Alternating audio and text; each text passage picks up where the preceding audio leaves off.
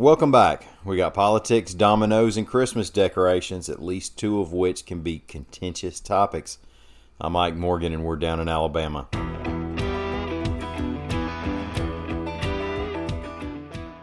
Now, there are two updates on storylines we've had where President Trump has been at odds with Alabamians.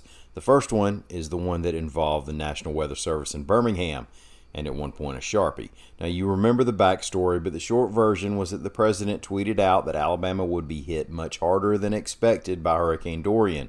But by that point, Dorian was not a threat to Alabama, so the local weather service tweeted out a clarification saying such. The president did that video with the outdated map that had been altered by Sharpie. Now, that got a lot of attention, but the real kick in the britches came when the National Oceanic and Atmospheric Administration put out an unsigned letter that allowed that Trump's tweet might have been right and that the Weather Service's clarification was too absolute in its language. Now, when NOAA sent out that letter, it seemed like most everyone who'd ever been a meteorologist, ever worked in a government agency, or ever even looked at a track map expressed outrage at politics creating confusion while they were trying to get out accurate information during a hurricane. Now, the update to this is that the Washington Post is reporting that it wasn't NOAA that drafted that statement that dressed down the Weather Service. Reportedly, a letter sent from the House Science Committee to Commerce Secretary Wilbur Ross revealed that it was drafted inside the Commerce Department, mostly by political staffers. The acting head of NOAA, Neil Jacobs, was reportedly involved. He was arguing not to issue the statement and then arguing to remove the part that was critical of the Birmingham Weather Service's clarification tweet. Now, he lost those arguments, and none of the others in the process were meteorologists. The other president at odds with an Alabamian update is about the Alabamian the president loves to be at odds with the most, Jeff Sessions. Jeff Sessions, who was fired as Attorney General by President Trump. Jeff Sessions, who last week expressed his support for President Trump. And Jeff Sessions, who has now been called an embarrassment by President Trump. In an interview published Thursday, the president told Sebastian Gorka, quote, "Now we have a great attorney general, whereas before that with Jeff Sessions, it was a disaster.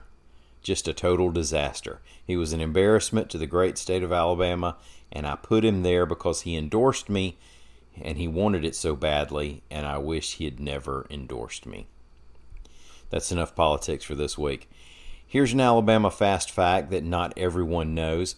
The World Domino Championship has existed since 1976. It's played for $20,000 in prize money, and it's held in Andalusia, Alabama. Now, as Red Clay Media's Kelly Kasich reports, Andalusia Mayor Chalmers Bryant, back in 1976, had local civic groups figure out some way to commemorate the bicentennial. Dr. Charles Tomberlin of the Rotary Club reportedly had the idea for a domino tournament. Now, they were having a Rotary Club meeting about it. Nobody liked any other ideas better. The meeting eventually came to an end. Some of the Rotarians kind of liked playing dominoes, so they figured they might as well put on a dominoes tournament. They named it the World Domino Championship.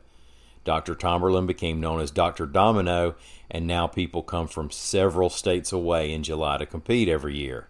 Bear Bryant's played in it. Jerry Clowers played in it.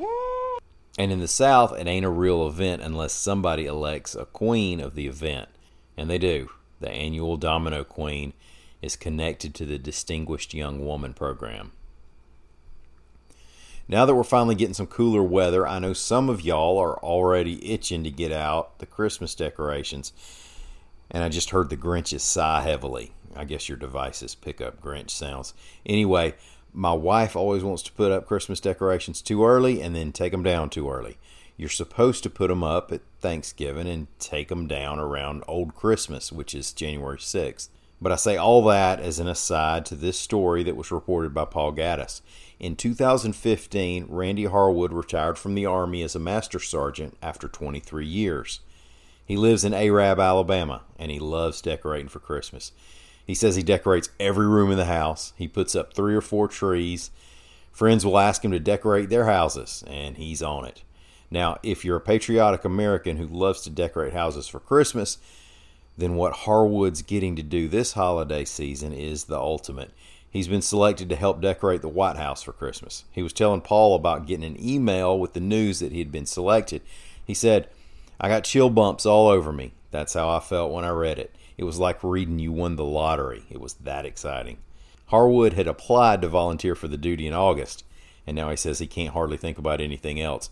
He'll join dozens of others for 3 days of Decking the Halls beginning November 25th, so that it'll be finished at Thanksgiving, just as the good Lord intended.